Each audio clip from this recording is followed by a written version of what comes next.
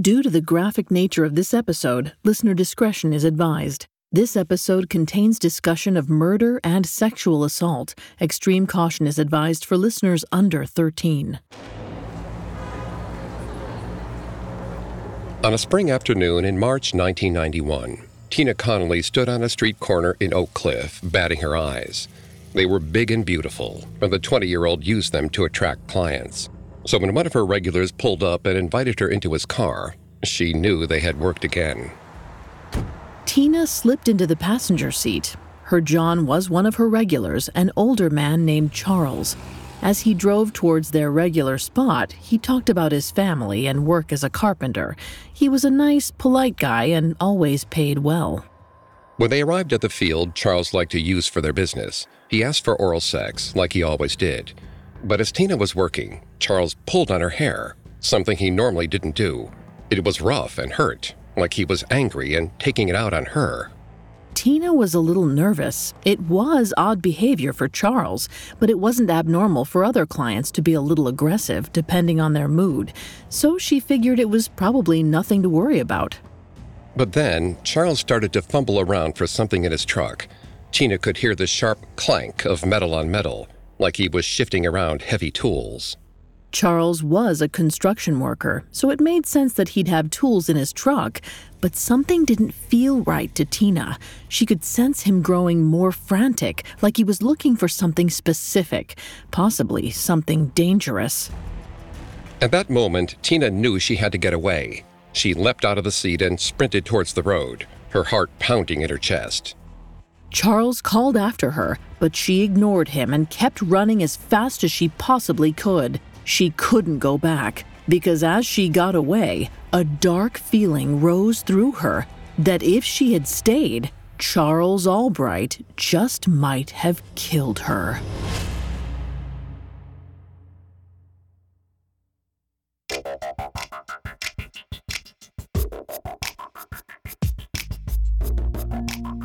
Hi, I'm Greg Polson. This is Serial Killers, a Spotify original from Parcast. Every episode, we dive into the minds and madness of serial killers. Today, we're taking a look at Charles Albright, also known as the Eyeball Killer. I'm here with my co-host, Vanessa Richardson. Hi, everyone. You can find episodes of Serial Killers and all other Spotify originals from Parcast for free on Spotify. Last time, we watched as Charles learned the art of charming his way out of trouble and developed an uncanny love of eyes.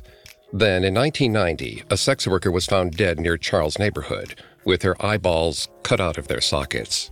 Today, we'll cover two similar murders and follow an investigation that relied on the thinnest evidence. We've got all that and more coming up. Stay with us. This episode is brought to you by BetterHelp. Bottling everything up is never a good idea. It can have some terrible consequences. I mean, think about the subject matter we cover on our show. I wonder how much easier it would be if we normalized talking about negative feelings instead of lashing out when it all builds up. I recently had a session where I faced some things going on in my life I hadn't spoken to anyone about, and when I talked about it with my therapist, I realized how heavy it actually was, and I was able to see it in a different light, and it didn't feel as heavy anymore.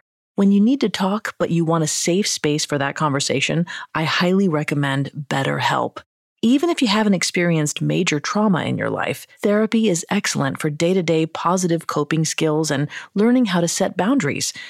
So if you want to give therapy a try, check out BetterHelp. It's entirely online, convenient, and flexible.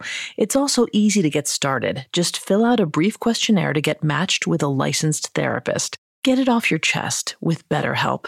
Visit betterhelp.com/serialkillers today to get 10% off your first month. That's BetterHelp, HELP.com/serialkillers.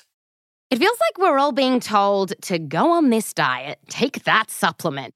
Ozempic will give you depression, but you know what'll cure that? Weed. Or you could try to balance your hormones. At Science Versus, we're like, what the is going on?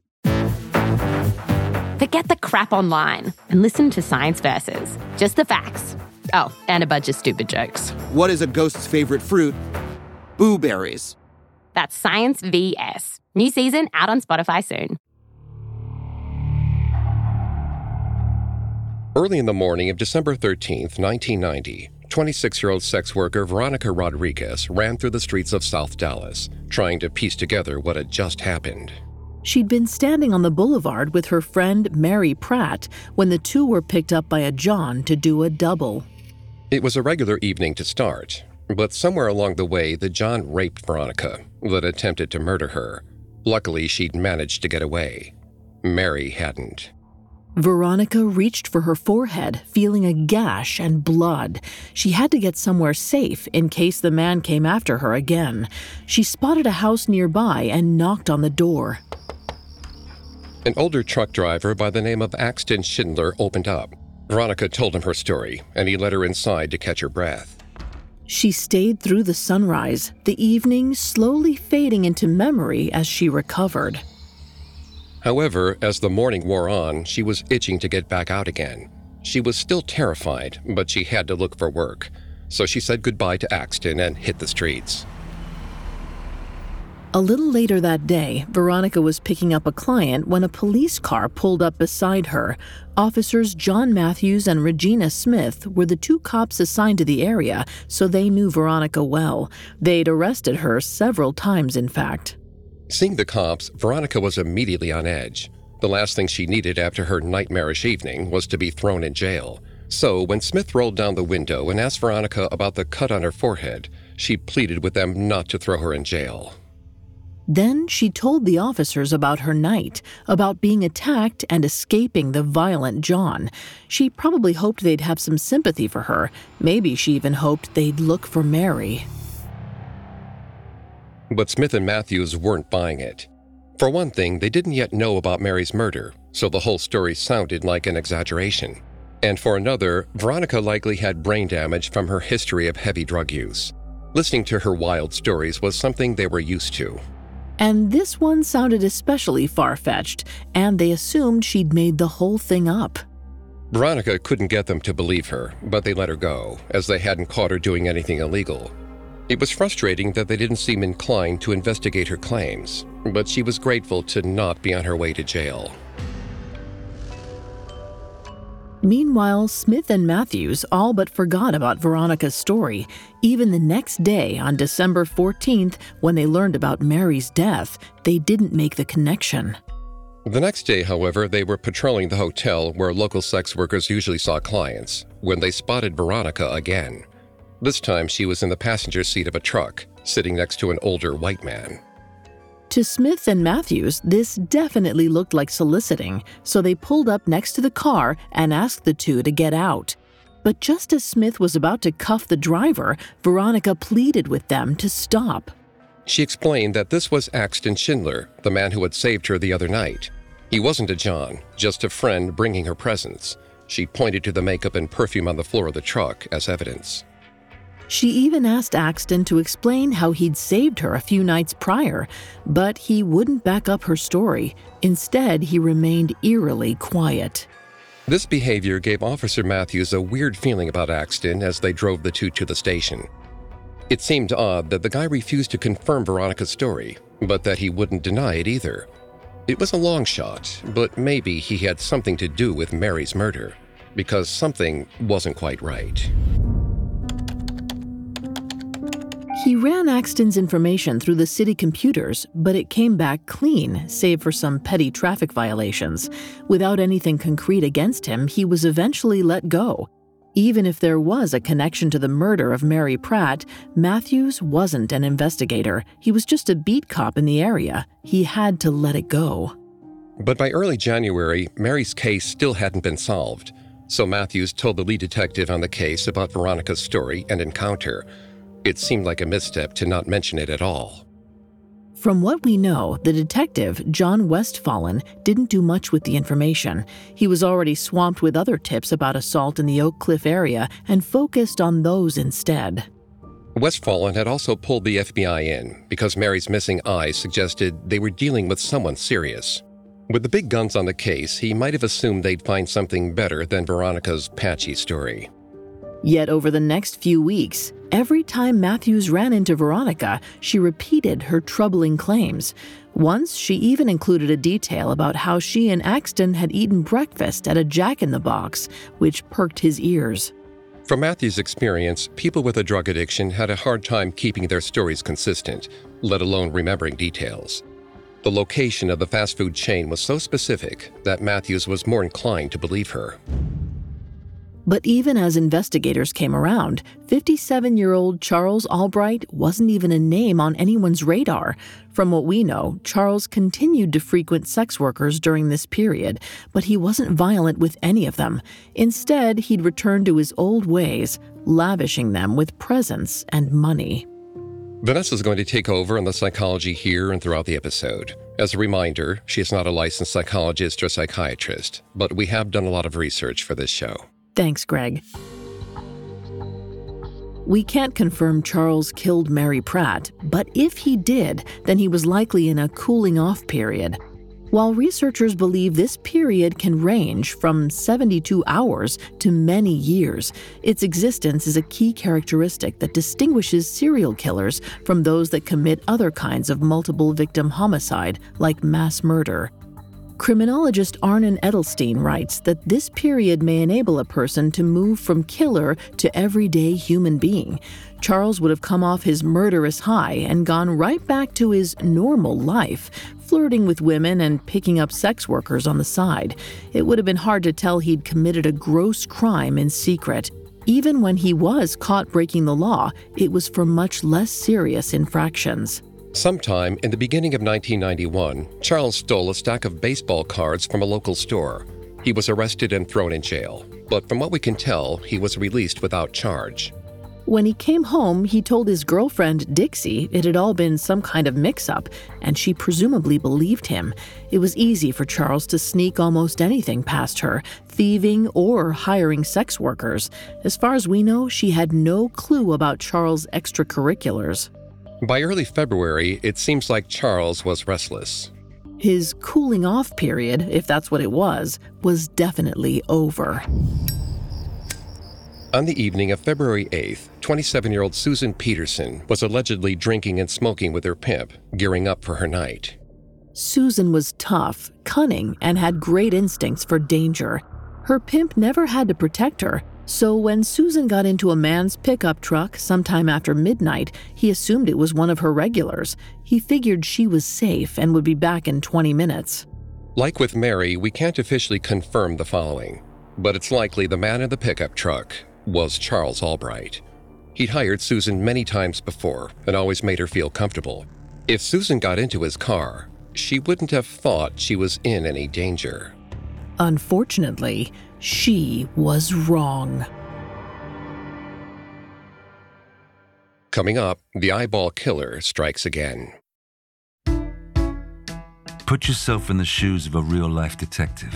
Imagine examining the crime scene, gathering evidence and interviewing witnesses, feeling the pressure mount as you race against time to catch a criminal. Each week on Scotland Yard Confidential, the new Spotify original from Parcast, we enter the minds of some of the greatest detectives in history, following in their footsteps as they hunt down suspects and solve seemingly impossible cases, like the scandalous murder of singer Cora Crippen in 1910, whose body was found in her cellar shortly after her husband skipped town, or the daring Hatton Garden heist of 2015, when a gang of elderly thieves made off with a haul worth millions, and the cryptic notes found at a murder scene during the First World War. Was it a clue or a red herring designed to throw investigators off? Scotland Yard Confidential is a Spotify original from Parcast, made in partnership with Noiser, airing episodes weekly starting May 19th. Follow and listen to Scotland Yard Confidential for free on Spotify. Now back to the story. On the night of February 8th, 1991, 27-year-old Susan Peterson was in a field in South Dallas with her latest John. The man laid out a blanket and asked her to perform oral sex. It was an easy job, one Susan did regularly. It should have been like any other night. Susan relaxed and got to work, but sometime during the act, her John pulled out a gun. Susan had little time to process what was happening, let alone get away.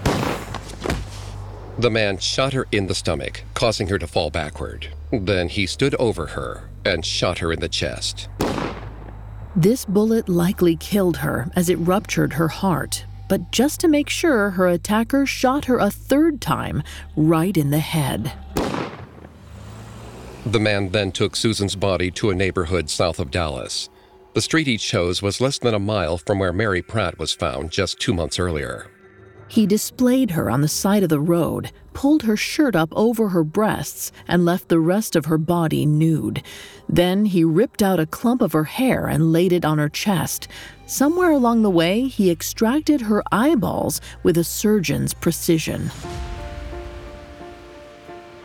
Susan's body was found later the next morning. At first, it seemed like just another senseless murder. But when the pathologist noticed the missing eyes, he contacted Detective Westfalen. By now, there was a pattern. 2 murders, with similarly posed bodies, both with eyeballs missing. It's likely that the killer had taken the eyeballs as a trophy, something psychologist Joel Norris refers to as the totemic phase. This is a point at which the killer takes an item from the victim to relive the high of having killed. Hearing this disturbing detail, it was clear to Detective Westfalen they had a serial killer on their hands, one who would likely strike again.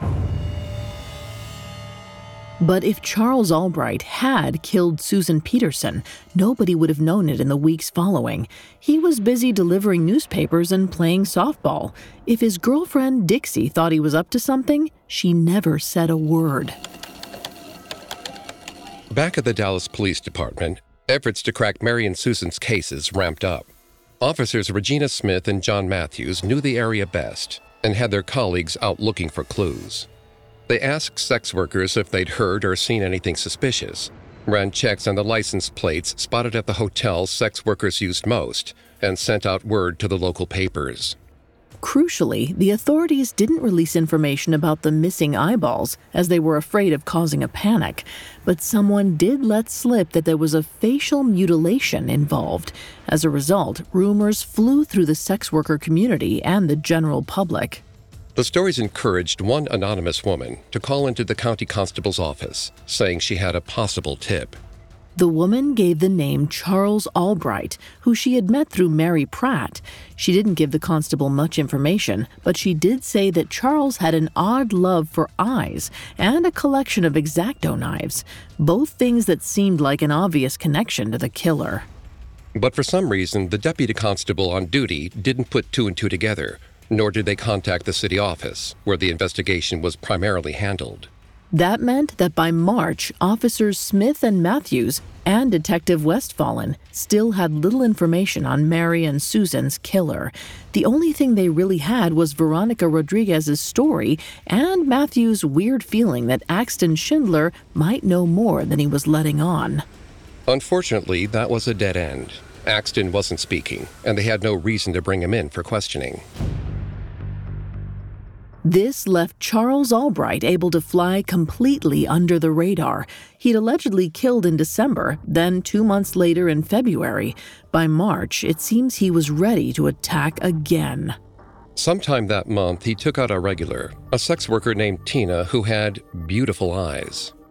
Charles picked Tina up most Tuesdays. Then he'd drive her out to a field, lay out a blanket, and ask for oral sex. He was a good customer for the 20-year-old and was always polite. But at that particular day, he was a little rougher with her. Then he began fumbling for something in his truck. To Tina, it sounded like he was looking for a weapon. Understandably, this thought spooked her, enough so that she ran away and didn't look back. This likely annoyed Charles. If he had planned on killing Tina that day, his prey had just escaped. But as far as we know, he shrugged it off and drove away. There were other women out there. He'd just find another. A week or so later, Charles was driving through Oak Cliff, looking for a woman to pick up. According to 37-year-old sex worker Brenda White, he eventually spotted her and asked her to get in his car. Brenda was older, experienced, and always wary of dangerous situations, so she surveyed Charles, sizing him up. He was older with graying hair and wore cowboy boots and jeans. He was probably all right, she thought, and besides, if he wasn't, she always carried a can of mace. Likely feeling relaxed, Brenda got into the truck. When Charles started driving, she directed him to a motel. That was her other thing. She never went anywhere she didn't feel safe. But Charles didn't like Brenda's plan. Calmly and kindly, he said he had a preferred spot he would take her to. Brenda said no. This crossed her boundaries. She told him she only worked out of this motel. If that didn't suit him, he could stop the car and let her out. But Charles kept driving, arguing that his place was better. Brenda insisted, slyly putting her hand on the can of mace on her belt. She told him to take a right to drop her off, that she wasn't going anywhere with him. Suddenly, Charles grew angry. Still driving, he yelled at her, "One of you did me wrong. I'm going to kill all of you." At that point, Brenda knew she was in danger. She pulled out the mace and sprayed at Charles' eyes. It was enough to cause him to panic and let up the gas for a moment, giving her a chance to jump out of the car. Brenda rolled out to the ground, caught her breath, and stood up. Thankfully, Charles sped off and she was in the clear, but she was spooked by the terrifying close call. Meanwhile, Charles only grew more frustrated. 2 thwarted attacks. First Tina, now this other woman. He was angry. All worked up, Charles drove through the rain in the early morning hours of March 19th, scouring Oak Cliff streets for sex workers. Tina was likely his first choice. Maybe he thought her eyes would be the ultimate trophy, not only because of their beauty, but because she had gotten away last time. Perhaps he wanted revenge. But after driving around for quite some time, Charles figured he'd wasted enough time looking. Dawn was approaching. He needed to find someone soon, or risk being caught. As he drove by Tina's regular corner one last time, he noticed a different sex worker. She was wearing a yellow raincoat and stumbling, as if she was very high. This was 45-year-old Shirley Williams. She was a friend of Tina's, though it's unclear if Charles knew about the connection. Whatever he thought of her, she was good enough for him at that moment. He convinced Shirley to get in his car and drove her out to his usual field. He laid down a blanket, pulled out a red condom, and asked for oral sex. He also demanded she take off her clothes, despite the freezing rain. Charles was already worked up from the evening spent driving around, and soon enough, he lost his temper entirely. He beat Shirley, then grabbed his gun out of his truck and shot her in the head. With Shirley lying lifeless on the rain-soaked blanket, Charles returned to his truck and grabbed his bag of tools. He took out an X-Acto knife, planning to extract his trophies from their sockets. But out in the distance, the sky was beginning to lighten. Time had gotten away from him. It wouldn't be long before the sun came up and he could be seen. He'd have to rush his extraction. He worked quickly, slashing into Shirley's face. His cuts were sloppy, in a way that probably made him all the more frustrated. As he was cutting, his hand slipped, twisting the knife into her cheek. The blade broke, leaving a fragment in her skin. He'd blown it.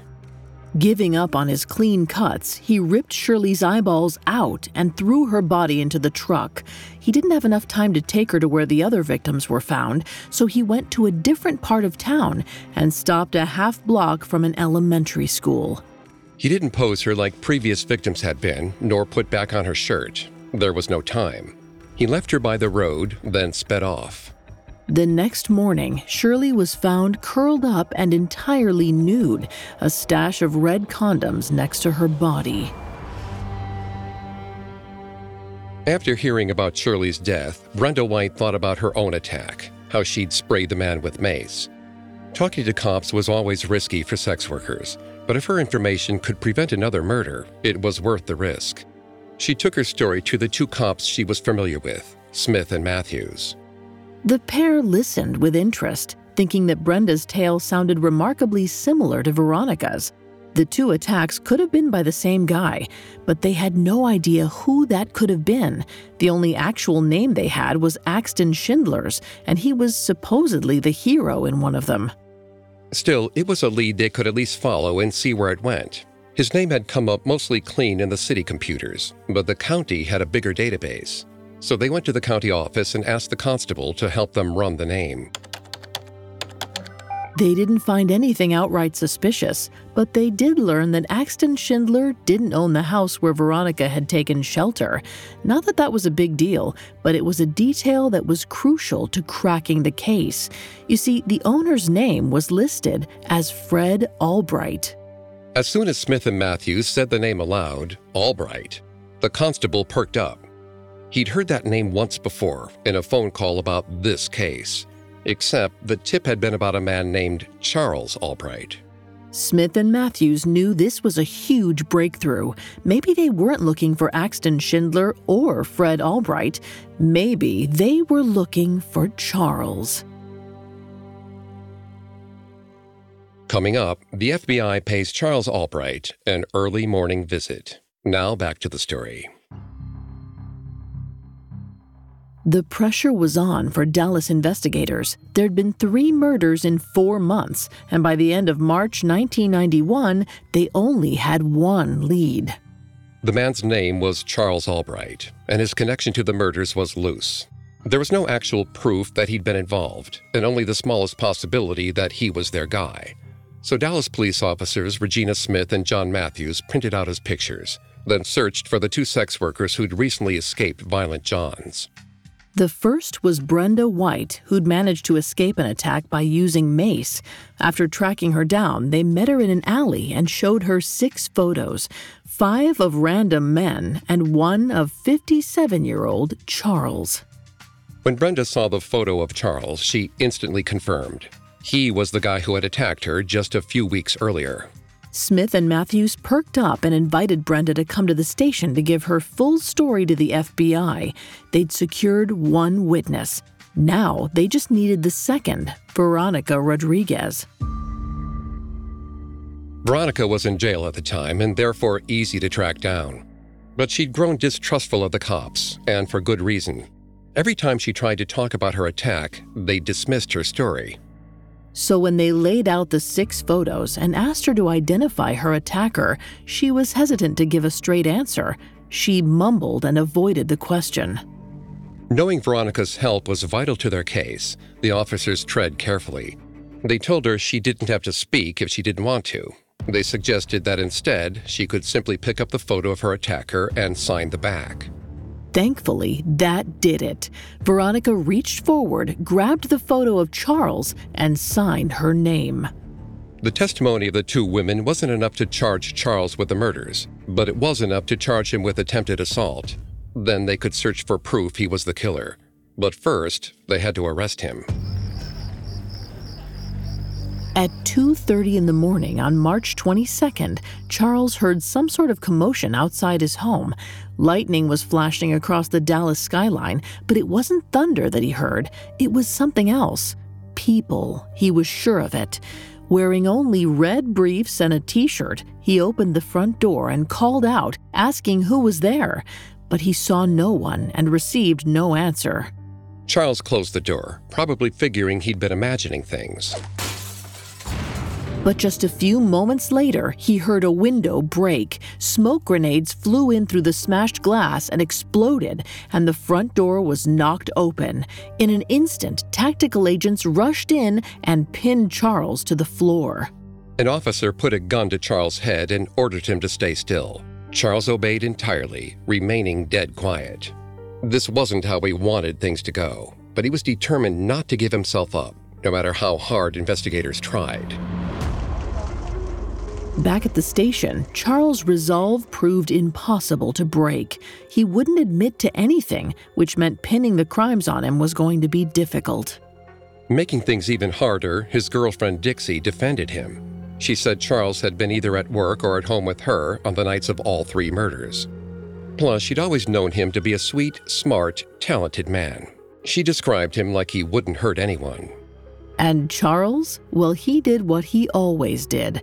He cooperated, answering all Detective Westphalen's questions with a sense of calm and cool collectedness. He admitted he had guns hidden in his house, so an agent was sent to collect them. And when Westphalen brought up Charles' criminal history, Charles simply told a few entertaining stories. Clearly, Charles explained, none of his crimes involved violence. And when asked about the sex workers, he lied through his teeth, claiming that he didn't know any. Then he began to laugh. Charles acted like the whole thing was ridiculous. We don't know whether he was putting this on for show or whether he truly thought it was incredulous. Whatever the case, he was doing what had always served him best, using charm to distract his accusers. Then, when he was asked about Axton, all Charles said was that he was one of his tenants and that Axton was a weird guy. It sounded almost like an accusation coming from him. At that point, there was only one thing to do: bring in Axton Schindler. Police sent Charles back to his jail cell to await trial. Killer or not, they still had him on assault charges, which meant the streets should be safe. And by 7:30 that morning, Axton arrived for questioning. Westphalen found that, just like Charles had said, Axton Schindler was a weird guy. Unlike Charles, he was nervous and jumpy. He talked fast. When they asked him about the night Mary was murdered, he admitted Veronica had come to his place, but only because she wanted drugs. Then they asked if he had a gun. Axton admitted to having the same kind of weapon that had killed the 3 women, but quickly explained that someone had stolen it. If this was true, it's possible that Charles could have been that thief. As Axton's landlord, he certainly had access to his house, but investigators couldn't find the weapon. It wasn't looking good for a murder charge. Charles had an alibi in Dixie, and although Axton seemed somewhat shady, they couldn't pin anything based on his vibe. They needed more. First, they searched Charles' house, hoping to find the murdered women's eyeballs, which would be the best evidence. But while they found plenty of items that suggested a connection to the slayings, X-Acto blades, true crime books, and a copy of the book Grey's Anatomy, they didn't find the eyeballs or anything to definitively tie him to the women. It wasn't until they searched Albright's cars that they found something promising: blankets covered in hair. Investigators sent the blankets to a lab along with Charles' vacuum and a hairbrush. Then they collected samples of the murdered women's hair as well as stray hairs found on their bodies. Just a few days later, the forensic scientist came back with the results. Hairs from the victims matched the hair found on Charles' blankets, and hairs matching his were on their bodies when they died. That did it. On March 26, 1991, Dallas police charged 57-year-old Charles Albright with capital murder in Mary and Shirley's cases. The following week, they added charges for Susan Peterson's. It was a victory, but it wasn't over. The next step was to secure an actual conviction. Hair samples weren't ironclad evidence, so investigators continued to collect what they could and speak with anyone willing to talk. At one point, they spoke to Shirley's friend Tina. She told them about the night she'd gotten spooked by Charles and ran away. Then she led them to Charles' favorite field. There, they found used condoms, pieces of women's clothing, another blanket, and a few copies of the newspaper Charles had once delivered. But more importantly, they spotted a yellow raincoat, the one Shirley had been wearing the night of her death. It was crumpled up and covered in blood and hair that matched Charles. It had to be enough to convince a jury. At least, they hoped it would be. The trial began in November of 1991, but it didn't start out well for the prosecution. Charles stuck resolutely to his story. He didn't know the women, and he'd never been a violent person. He even volunteered to take a lie detector test, just to prove his innocence. When she took the stand, Dixie still insisted Charles had been with her on all 3 nights. She wouldn't waver. And then there was Veronica Rodriguez. She should have been the prosecution's star witness, but for some reason, on the stand, she retracted her whole story. She said she'd never met Charles and insisted that she'd been pressured into picking his photo from the lineup.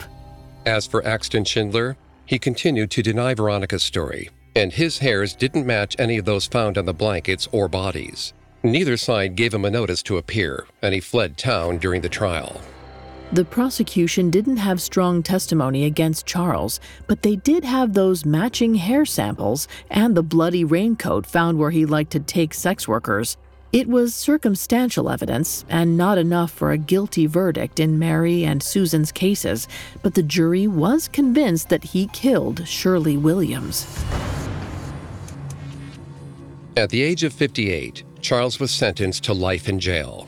His friends were shocked and continued to defend him, telling stories about how generous and lovely he was. Many even continued to talk to him or visit him at his Amarillo prison. Charles was a popular inmate who spent his days playing softball, taking classes, and building furniture. All in all, he seemed generally happy, and why wouldn't he be? He was popular, which was something he'd always enjoyed. But one woman with whom he'd had a romantic relationship recalled a moment once where Charles seemed regretful of his past. This might have been what psychologist Joel Norris calls the depression phase, where a killer realizes they've never achieved what they really wanted to. They neither obtained a sense of power nor found any sort of emotional healing. Killing didn't solve any of their problems. It didn't satisfy any desires. With the woman, Charles talked about how his life hadn't gone as planned, how he should have been a surgeon. He might have been thinking back to those early days of doing taxidermy, learning how to cut eyeballs out of their sockets. It's those skills he might have used on the bodies of Mary Pratt, Susan Peterson, and Shirley Williams. But we'll never know for sure, as nobody ever found their eyes.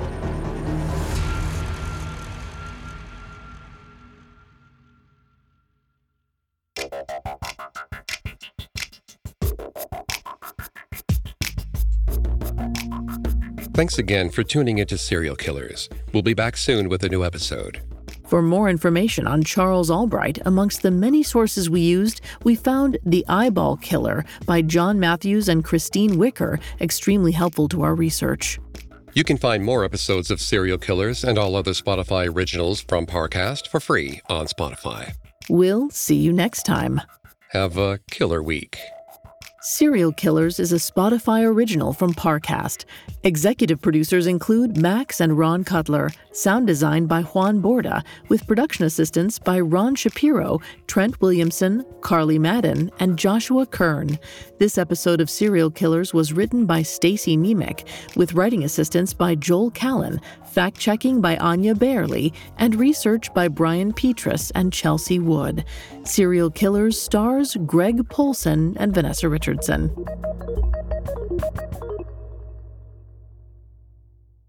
Scotland Yard Confidential is the new Spotify original from Parcast. Enter the minds of some of the greatest detectives in history as they crack seemingly impossible cases. Join us for episodes airing weekly starting May 19th. Follow and listen for free on Spotify.